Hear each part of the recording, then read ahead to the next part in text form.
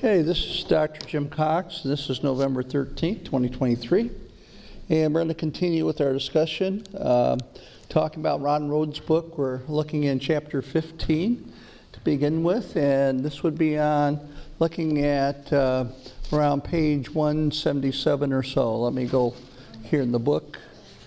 And we're going to move through this relatively, you know me, I don't like to skip scripture. So if we see scripture mentioned, we'll stop and see what the scripture says. So on page 174, in his attempt here in these two chapters is to look at where these things take place. We kind of have an idea of that already, but it kind of gives us a review of some of the events that we looked at in the past, some with quite a bit of detail. So on page 174, and this we already talked about the centrality of Israel, everything focused on looking at Israel. If you want to know where we're at in God's timetable, you take a look at where Israel's at. How do I know that? When the prophecy was given to Daniel in chapter 9, and the prophecy started out by saying, Daniel, this is for your people in your holy city. And we had 69 weeks of 7 years. And then we had a gap. And there's one more week we call the tribulation. It primarily deals with Israel. It's not for the church. Another reason why we believe in a pre-tribulation rapture. So if we want to know where we're at in the timetable, it was given in Daniel chapter 9. And we can see where we're at, and it relates to Israel and the holy city.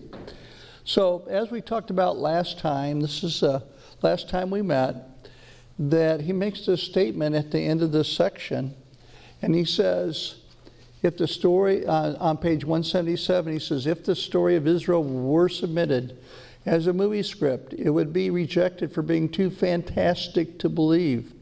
After all, the restoration of sovereignty in our ancestral homeland after 2,000 years, the return of the exiles of our people from across the globe, the defense of Israel against implacable enemies, and the transformation of Israel from a desert backwater to a global technological power seem to defy both history and logic.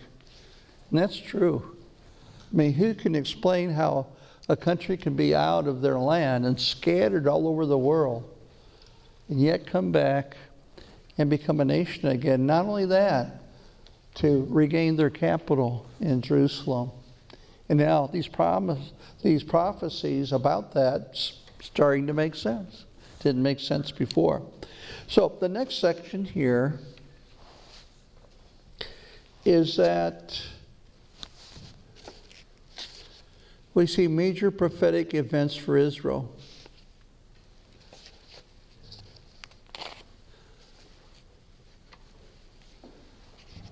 Let me also, let me see, I think I skipped.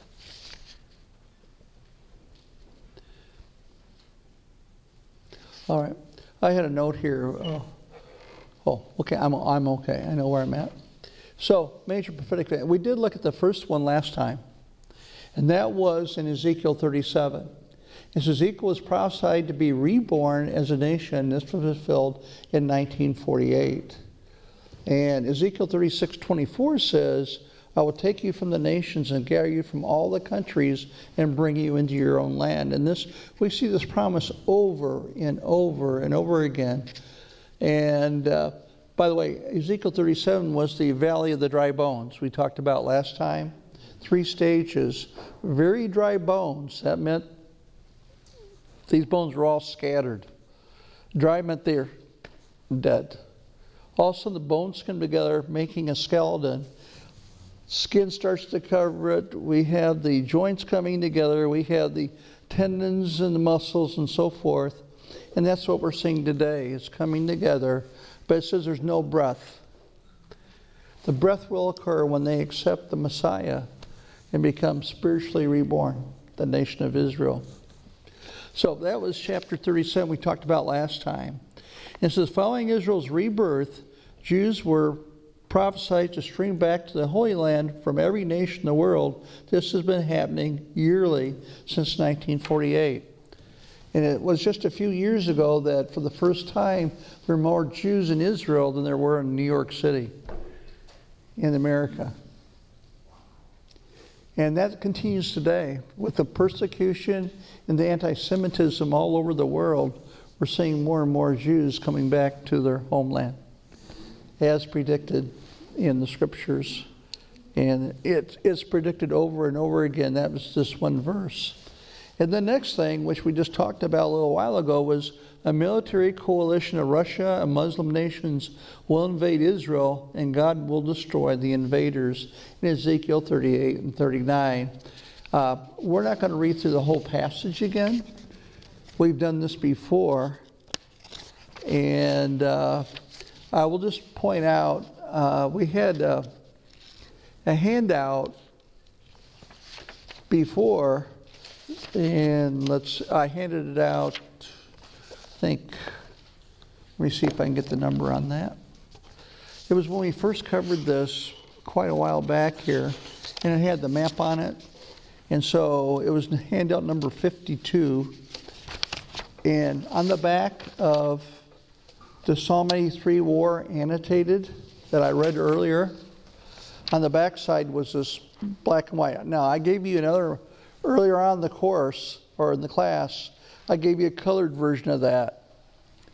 And it summarizes, I did a summary of this Ezekiel 38 and 39. So I'm just going to go through the summary rather than read through chapters 38 and 39. So I mentioned the timing of this, and I'll talk about that a little bit more here. But which nations? We mentioned three of them before: Russia, Iran, and Turkey. Other nations that are mentioned in this passage are Libya, Sudan, and Central Asia, like Afghanistan. You can see them on the map. And these are farther out than the Psalm 83 peoples that we see there. And so the event is the nations invade Israel. Israel's situation is at rest and peaceful, living securely and without walls. Now, I won't read the verse. You can look it up. Now, the timing of this, there are some teachers that I respect. They say that because the Israel's at peace and without walls, it must mean the agreement with the Antichrist has been sealed, signed. And Antichrist is offering protection so they can live in peace, in security. And so when that happens, Russia decides to invade Israel. They say, well, it can't be before this because Israel's never at peace and they're never secure. Well, here's a problem. The problem I see is this, that when you look at what happens here, and I think I list this here. Let's go down through the rest of this. This is motive. Who motivates this invasion? Well, it serves God's purpose to put a hook in their nose and lead them into Israel. Why? Because he wants to destroy the armies. And he wants to demonstrate to the world that he's God. So it tells us in there that God leads them to invade Israel. Why? To take plunder, to take spoil, and destroy. They have two motives. One, to destroy Israel, because they're anti-Semitic. But the other one is to take their bounty. And Israel's discovering all kinds of oil reserves, gas reserves. But not only that, there's speculation that the gold that Solomon had has never been found. It's never been taken. It's speculated that maybe it's been hidden underneath the Temple Mount or someplace in Israel. And if that's suspected, that could be another reason that Israel could be invaded, is for the gold. And we're talking, folks, the amount of gold that Solomon had, trillions and trillions of gold. We're talking major bounty here. So The invading armies are destroyed by God. There's an earthquake, hailstones with fire, infighting, and disease. Now here's the aftermath, and I'll get to why I believe it occurs before the tribulation. It says, Israel is saved from destruction and acknowledges God. God's name will be known among the nations. 7 years to burn the weapons. I'll come back to that. 7 months to bury the dead, to cleanse the land. Fallen armies are eaten by birds and wild animals. Israel's fortunes are restored, and God's glory is demonstrated. I'll let you look up those verses. But I want to come back to where I said 7 years to burn the weapons. This came up as a part of the discussion when I listened to some prophecy teachers. My point is that I doubt if once the millennium starts that Israel will still be burning weapons. Because there's going to be a restoration during this 1,000-year period. It almost gets to the point where there's no curse on the land. The curse is still there because people still die. So it's not completely removed. But it'll probably be as fruitful as the Garden of Eden was during the millennium period. So I doubt if they would be still burning weapons during the millennium.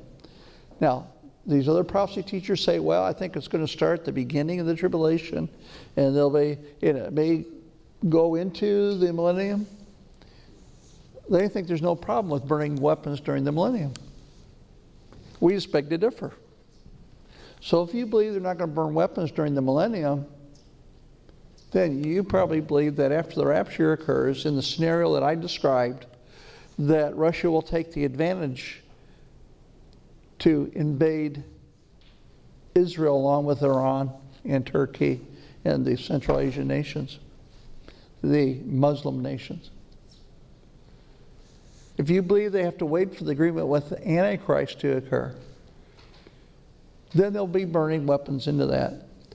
But here's the problem I see is that I would think there'd be some kind of struggle going on if the Arabs still have their armies and Russia still has their armies. I doubt if Antichrist could get enough power with the superpower of Russia, being aggressive as they are, allowing some European to come in and take charge. I would have trouble believing that, personally.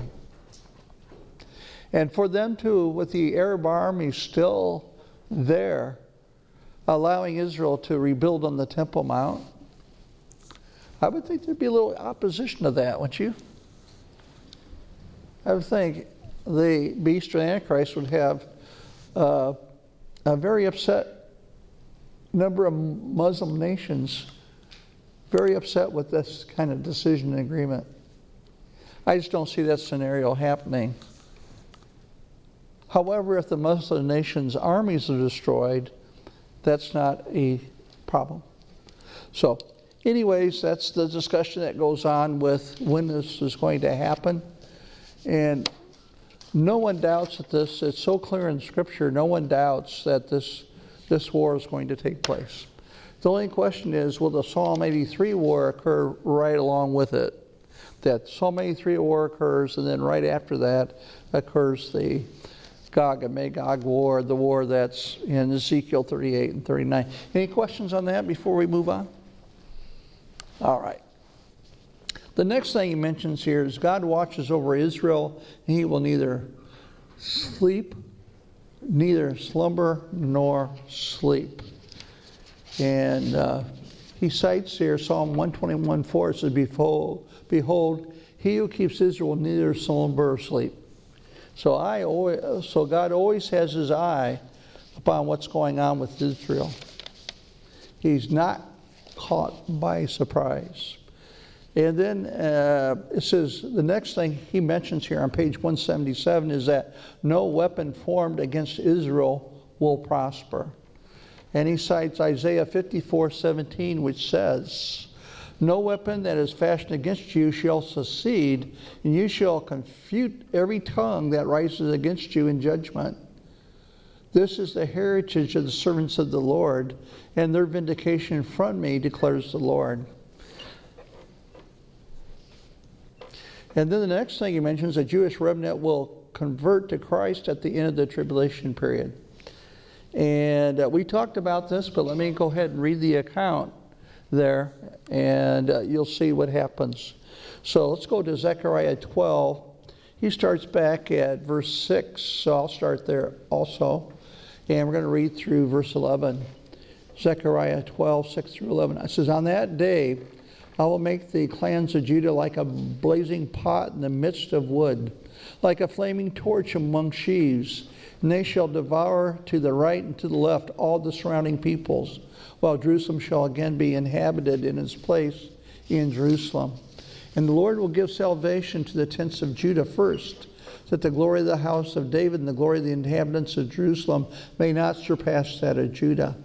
On that day the Lord will protect the inhabitants of Jerusalem, so that the feeblest among them on that day shall be like David, and the house of David shall be like God, like the angel of the Lord, going before them. And on that day I will seek to destroy all the nations that come against Jerusalem. And I will pour out on the house of David and the inhabitants of Jerusalem a spirit of grace and pleas for mercy, so that when they look on me, on whom they have pierced, they shall mourn for him as one mourns for an only child, and weep bitterly over him, as one weeps over a firstborn. On that day the mourning in Jerusalem will be as great as the mourning for Hadad Rimmon in the plain of Megiddo." I guess that was some historical event that occurred in the past. I looked it up at one time to see what went on. Zechariah 13:1. "On that day there shall be a fountain open for the house of David and the inhabitants of Jerusalem, to cleanse them from sin and uncleanliness." And so this is also referred to in Romans chapter 11. And it says that in that day, it says the iniquity will be removed from Zion, and all Israel will be saved, the remnant. So we see Paul referring to this as well. And then in the table here, looking at this again, the major prophetic events for Israel, he says, Israel will experience fulfillment of all covenant promises in Christ's millennial kingdom. And we've talked about that.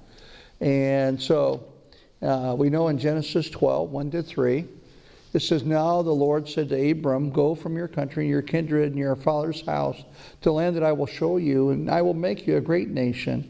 I will bless you and make your name great, so that you will be a blessing.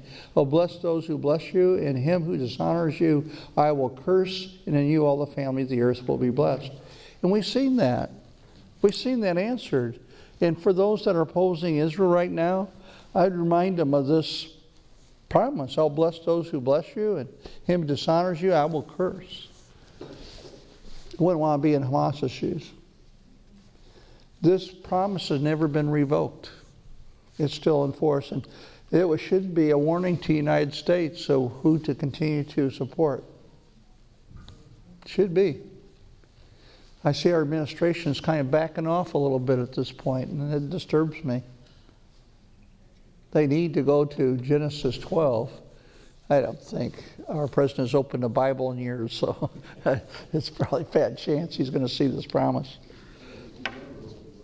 What's that, Tom? I don't think he's ever opened one. Probably not. Next thing is Genesis 15. It says, "On that day the Lord made a covenant with Abram, saying, to your offspring I give this land, from the river Egypt, the great river, the river Euphrates, the land of the Kenites, the Kenizzites, the Cadmonites, the Hittites, the Perizzites, someone said the termites, but probably not. Right here, the Amorites, the Kenites, the Girgashites, and the Jebusites." In other words, the land's going to go all the way from the River Jordan all the way to the Nile River. They're going to own all that land. They never received it so far, but that's the promise that God is going to give them. That they'll experience that during the millennial period. And then 2 Samuel 7:12-13, it says, and he's talking to David here, God, through the prophet and Judge Samuel, "When your days are fulfilled and you lie down with your fathers, I will raise up your offspring after you, who shall come from your body, and I will establish his kingdom. He shall build a house for my name, and I will establish the throne of his kingdom forever." And along with this is 2 Samuel 7:16. It says, "In your house and your kingdom shall be made sure forever before me. Your throne shall be established forever." So we know it's going to come through the promise of the Messiah. That'll be Jesus from the family of David. But we also read in Ezekiel in several places that David himself will be resurrected when the Old Testament saints are resurrected, and he will be set as a prince over Israel during that time. If you go back to your notes on the government during the millennium, I pointed that out there in the handouts that are along with that. So we see that's going to happen. And then 2 Samuel 22:51, "Great salvation it brings to his king and shows steadfast love to his anointed, to David and his offspring forever." And then Jeremiah 31 through 34 is the new covenant. And the new covenant will finally happen. The church has experienced part of this new covenant. People say, well, is there a new covenant for the church and is there a new covenant for Israel? I personally believe there's only one new covenant, but we're getting some of the blessings from it. If you want to read about that, it's in Hebrew 8, chapter 8. You can go to Hebrew 8 and read about the new covenant and the church participating in that. But ultimately, the new covenant was for Israel. And here it's written in Jeremiah, "Behold, the days are coming, declares the Lord, when I will make a new covenant with the house of Israel and the house of Judah. Not like the covenant that I made with their fathers on the day when I took them by the hand to bring them out of the land of Egypt. My covenant that they broke, though I was their husband, declares the Lord. But this is the covenant that I will make with the house of Israel after those days, declares the Lord. I will put my law within them, and I will write it on their hearts. And I will be their God, and they shall be my people. And no longer shall each one teach his neighbor and each his brother, saying, Know the Lord, for they shall all know me, from the least of them to the greatest, declares the Lord. For I will forgive their iniquity, and I will remember their sin no more." So the new covenant is poured out when they accept Christ as their Messiah. And it says that the law will be written on their heart. And see, that's done for us. When we accept Christ as our Savior, Jesus says that the Holy Spirit comes in. And He'll be in us. And He'll be with us forever. Paul says in 1 Corinthians 6:9, he says, "Do you not know that your body is the temple of the Holy Spirit? You're bought with a price. You're not your own. Glorify Christ in your body." Our bodies are a temple of the Holy Spirit. And so when we read God's Word, the Holy Spirit helps us to understand. 1 Corinthians 2, it says spiritual things are spiritually discerned. And one of the functions of the Holy Spirit is to help us to understand what we're reading and to spiritually discern it. And so the law is written on our hearts. Now, how do we continue to have that updated? We get into God's Word and the Holy Spirit ministers to us and we store it in our heart. Psalm 119, 9-11 says, "How can a young man keep his way pure? By guarding according to thy word. I laid up thy word in my heart that I might not sin against thee." Psalm 37:31 says, "The law of his God is in his heart. His steps do not slip." And so we go through the process of renewing our minds through the Word. As we get into the Word, the Holy Spirit uses that to change us and to continue to renew our hearts. And so the law is written, and that's expressed in Ephesians 4:30. It says, "Do not grieve the Holy Spirit, for which you were sealed until the day of redemption." So when we sin and we don't please, we grieve the Holy Spirit. And I believe that we experience a sadness. We experience that emotionally, that we know that we're not in right fellowship with God. And He gives us the opportunity. 1 John 1:9, he says, "If we confess our sin, He is faithful and just to forgive us our sin and cleanse us from all unrighteousness." So when we feel the grieving of the Holy Spirit, God says, confess it. Just agree with me, you've done wrong. And if you do that, I'll cleanse you from all unrighteousness. All right. So we experience this new covenant today in the church, even though originally it was a promise given to Israel as part of the Abrahamic covenant that they would be blessed. Let's go on next to what he talks about next here. Any questions on that? Okay. The next thing, and by the way, on pages 178, 179, there's a summary of what we talked about the war there, and you can read that on your own. We've gone over it before, like I say, so let's go on to page 180. He says the next thing is the Antichrist will head up a revived Roman Empire. Now, you might remember way back when, and I didn't pull out the old handout, that when Daniel was in Babylon, Nebuchadnezzar had a dream. And he wanted his wise men to tell him what was the meaning of the dream. But you remember what else was the stipulation? Why it was so difficult for his wise men to tell him about the dream? Yeah. He said, not only do you have to tell me what it means, you have to tell me what the dream was. They said, nobody can do that. And Daniel says, wait a second. Let me pray over it. And God revealed the dream. And it's the man's view of what the kingdoms would look like. And so it was a statue. And a beautiful statue. Because man believes that their kingdoms are beautiful. God's view is in chapter 7, by the way. We'll look at that. Those are beasts. And so at the head, he says, oh, Nebuchadnezzar, the head of gold, that's you. And he says, we come down to the chest of silver, the two arms. He says, that's Media Persia. And you come down to the loins of bronze. And that turns out to be Greece. And then it gets down to the legs of iron. 2 legs. That turns out to be Rome, east and west. Then finally we get down to the toes. And they were mixed iron and clay. 10 toes. He says that's going to be a nation, the revived Roman Empire, coming from that, of 10 nations. 10 kings in the last times. But what's going to happen to the statue? You remember from the picture that I had? Stone breaks it out. Okay, stone that was carved out with the human hands. And that stone's going to come and shatter the statue, which represents all these kingdoms, from Nebuchadnezzar to the last revived Roman kingdom under the Antichrist.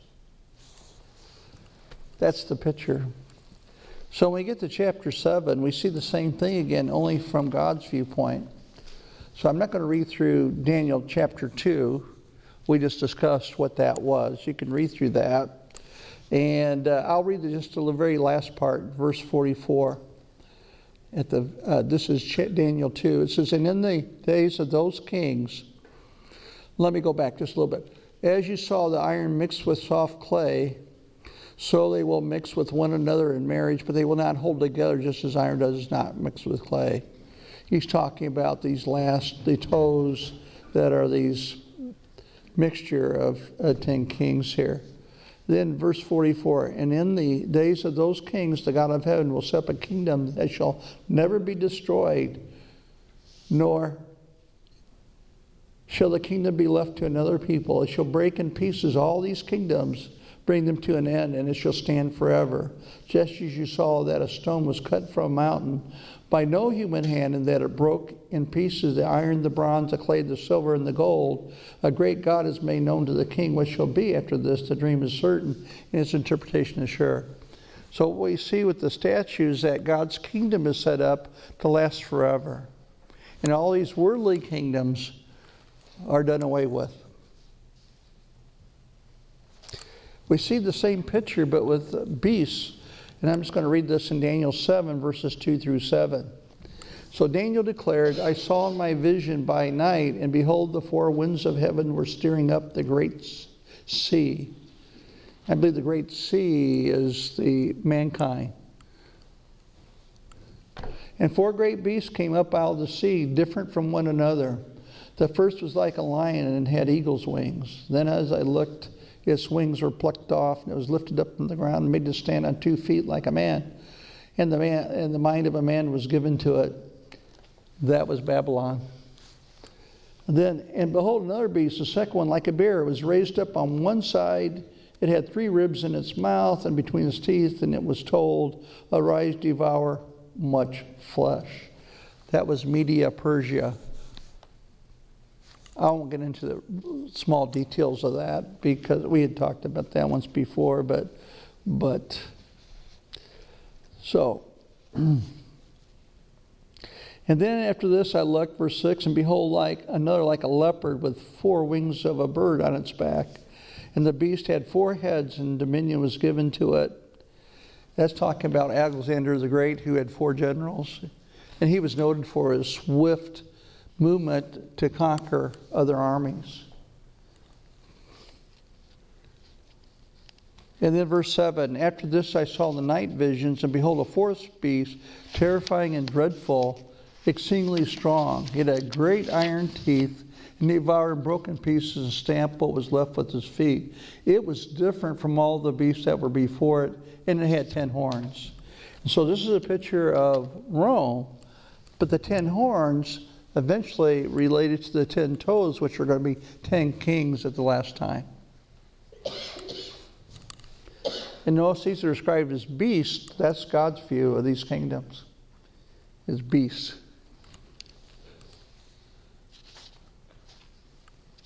And so he goes on to explain this in more detail. And let me go ahead and read it since your author refers to it here. Daniel 7, 16 through 28. I approached one of those who stood there and asked him the truth concerning all this. So he told me and made known to me the interpretation of the things. These 4 great beasts are 4 kings who shall arise out of the earth. But the saints of the Most High shall receive the kingdom and possess the kingdom forever, forever and ever. Then I desired to know the truth about the 4th beast, which was different from all the rest, exceedingly terrifying, with its teeth of iron and claws of bronze, which devoured and broke in pieces and stamped what was left with its feet. And about the 10 horns that were on its head, and the other horn that came up, and before which 3 of them fell, the horn that had eyes and a mouth that spoke great things, and that seemed greater than its companions. As I looked, this horn made war with the saints and prevailed over them, until the Ancient of Days came and judgment was given for the saints of the Most High. The time came when the saints possessed the kingdom. And he said, as for the 4th beast, there shall be a 4th kingdom on earth, which shall be different from all the kingdoms. And it should devour the whole earth and trample it down and break it to pieces. As for the 10 horns, out of this kingdom 10 kings shall arise, and another shall arise with them, and he shall be different from the former ones, and put down 3 kings. Notice that in verse 23 it says, as for the 4th beast, there shall be a 4th kingdom on earth, which shall be different from all the kingdoms, and it shall devour the whole earth and trample it down, break it to pieces. So it's back in the Old Testament, we're told that Antichrist's kingdom will conquer the whole earth. It'll be worldwide. And that's what's being told to Daniel here. And then it goes on to describe the Antichrist here. He shall speak words against the Most High. He shall wear out the saints of the Most High, and shall think to change the times and the law, and they shall be given into his hand for a time, times and half a time. 3.5 years. Just like it says in the New Testament, in Revelation. 42 months. 3.5 years. So there it is right here. But the court shall stand and sit in judgment, and his dominion shall be taken away, to be consumed and destroyed to the end. And the kingdom and the dominion and the greatness of the kingdoms under the whole heaven shall be given to the people of the saints of the Most High. Their kingdom shall be an everlasting kingdom, and all dominions shall serve and obey them. Here is the end of the matter. As for me, Daniel, my thoughts greatly alarm me. My color changed, but I kept the matter in my heart. So, we see the same thing with the rock hitting the image, that God's kingdom will be set up, and that's what's described right here, that the kingdom will be given over to the saints of God. Folks, that would be us in that category. And then he says here, in the revived Roman Empire, he says, it will be composed of 10 nations. This is on page 181 in the revived Roman Empire chart he's got here, or table. And he cites 2 verses here. He says, Daniel 7:7. After this I saw the night vision, behold, a fourth beast, dreadful and exceedingly strong. It had great teeth, devoured and broken pieces. Well, it was different than the beasts that were before it, and had 10 horns. So that's the 10 nations. And then Daniel 7:20, and about the 10 horns that were on its head, and the other horn that came up before, which three of them fell, the horn that had eyes and mouth that spoke great things, and that seemed greater than its companions. So again, the 10 horns again horn represents power. So during that last time, there'll be 10 leaders along with the Antichrist. The next thing he points out is the Antichrist will start insignificantly, but eventually will gain control over the entire empire. And Daniel 7, also go to verse 8, it says, I considered the horns, and behold, there came up among them another horn, a little one, before which 3 of the first horns were plucked up by the roots. Behold, in this horn were eyes like the eyes of a man, and a mouth speaking great things. So it appears that Antichrist will come out of obscurity, not be recognized, and politically he's adept and work his way through the ranks till he gets the top leadership. Of course, with Satan's help. He'll probably be more charismatic than any leader we've ever seen. I wouldn't doubt it if he wouldn't be a Saul, head and shoulders and handsome. It would look like a king or a leader. He'll be very, very smart, very politically adept. And it appears that he defeats 3 of these leaders to get into power. That's what it appears on. Because Daniel 7:24 says, as for the 10 horns, this kingdom, 10 kings shall rise, and another shall rise after them. He shall be different from the former ones, and shall put down 3 kings.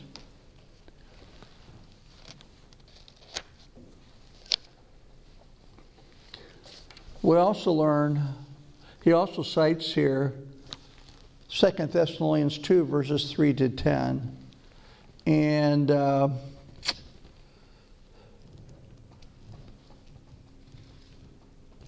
I guess I'll go ahead and read that. I was seeing if I could shorten that up a little bit, but let me just go ahead and read 2 Thessalonians 2, 3 through 10. Let no one deceive you in any way, for that day will come unless the rebellion comes first, and the man of lawlessness is revealed, the son of destruction, who opposes and exalts himself against every so-called God or object of worship, so that he takes his seat in the temple of God, proclaiming himself to be God.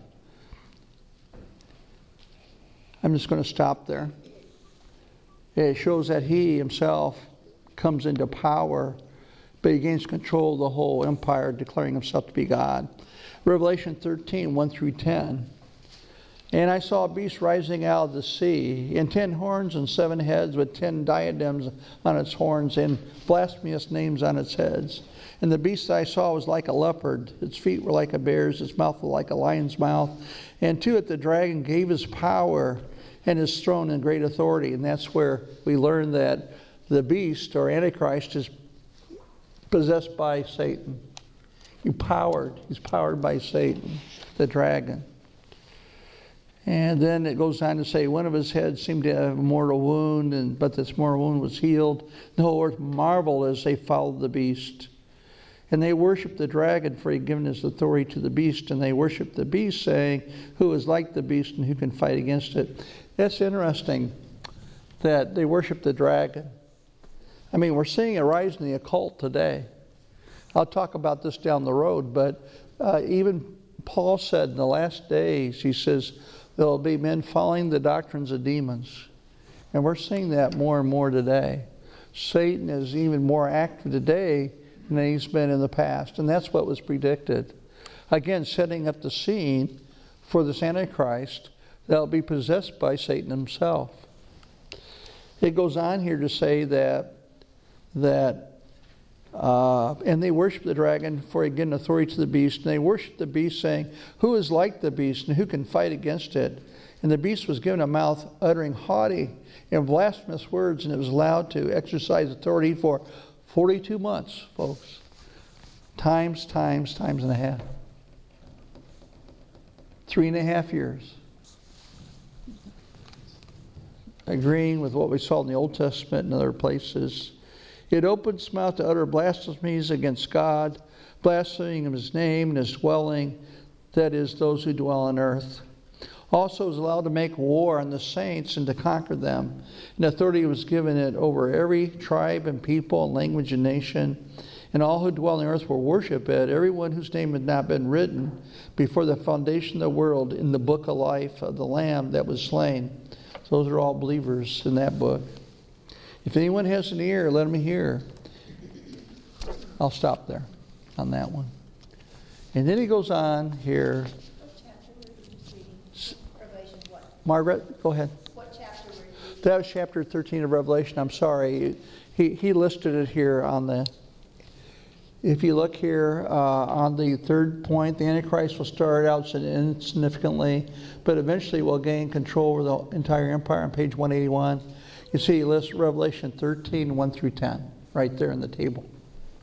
The next one is, the empire will be terrifying and powerful. And we already looked at that in the Old Testament. He cites Daniel 2:40 and 7:7. And let me go ahead and I'll go ahead and read those. I have them here. And there shall be a fourth kingdom, strong as iron, because iron breaks to pieces and shatters all things. Like iron that crushes, it shall break and crush all these. So his kingdom will be very, very powerful. That control. Then Daniel 7:7. After this, I saw in the night vision, behold, a fourth beast, terrifying and dreadful and exceedingly strong. That describes his kingdom. Terrifying, dreadful, exceedingly strong. Had great iron teeth. It devoured and broke in pieces and stamped what was left with his feet. It was different from all the beasts that were before it, and had 10 horns. The kingdom will be so dreadful that either you take the mark of the beast or you die. That's the Antichrist kingdom. And at the end of chapter 13 says you cannot buy or sell without the mark of the beast. And you'll have to, and those that lived during that time will have to make a decision. Do I take the mark or not? And it tells us in chapter 14 of Revelation, if you take the mark, there's no reversing it. If you've taken the mark, then your home is going to eventually be in the lake of fire. That's what it tells us right there, chapter 14. So when you take a mark, it's not a trivial thing. The way God looks at it during the tribulation, if you take the mark, you've made an allegiance to the Antichrist and to Satan himself.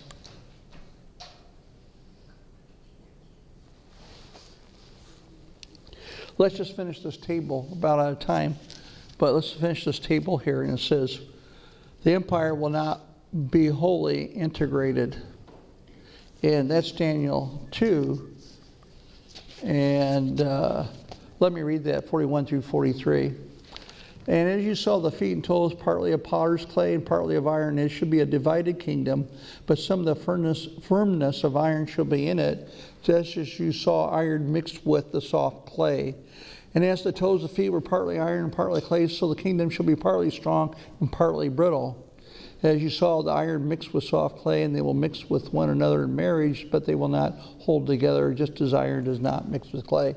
So evidently, it appears that this kingdom will have detractors. It seems like there's going to be 10 leaders, and they'll be under the power of the Antichrist.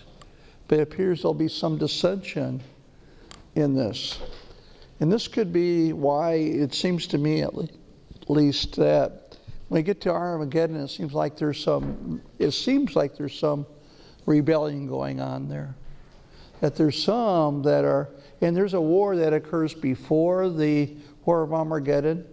You actually had a handout on this, and it talks about in Daniel chapter 11, the king of the north and the king of the south challenging the Antichrist. Well, we can talk about that next time. We're out of time tonight. Take a look at that. We covered some ground tonight. Covered a few scriptures. I look at us to finish up chapter 15, and it won't take us very long at all. We'll move on to chapter 16 next time. I think there's an outside chance we might be able to move into chapter 17. The last 3 chapters in the book are more qualitative, dealing with what we should do in light of the prophecy that we've read. And I think I can cover those probably in one more time. I don't know if I finish it next time, but certainly the time after that I think I can. Which means that in about maybe our 3rd meeting after this meeting, we might be able to start getting into the new book. Possibly. Like I tell my students when I was teaching, I'm not promising, I'm just saying possibly. Don't hold me to it, I'm not promising. I'm just saying it's likely we might be able to get there. So like I said, next time I'll be bringing the book. If you're here, you're welcome to take a copy. And I'll be bringing them from now on, so you make sure you get a copy and can start looking it over. So let me close in prayer tonight. I'm going to stick around if you have any questions for me or anything we covered that you don't understand or like to discuss. I'll stick around. So let me close for us. Father, we thank you for who you are. We thank you that you are sovereign God. And Father, we thank you that you give us a little glimpse of what's going on. Father, in your word, Paul writes that we should walk in a way worthy of you. And we also read that knowing that you're coming, we should purify our lives. So when you come, we will not be ashamed. We pray that you'd help us walk like that you enable us with your Spirit to glorify you. Your word tells us that whatever we do, whether we eat or drink, do all to your glory. We pray you'd help us to do that we would walk in such a way that when others would see us, they would see Jesus working through our lives. Father, again, we give you all the praise and glory. Thank you for this time tonight. We pray for safety as everyone travels home. Father, we commit these to you in Jesus' name. Amen.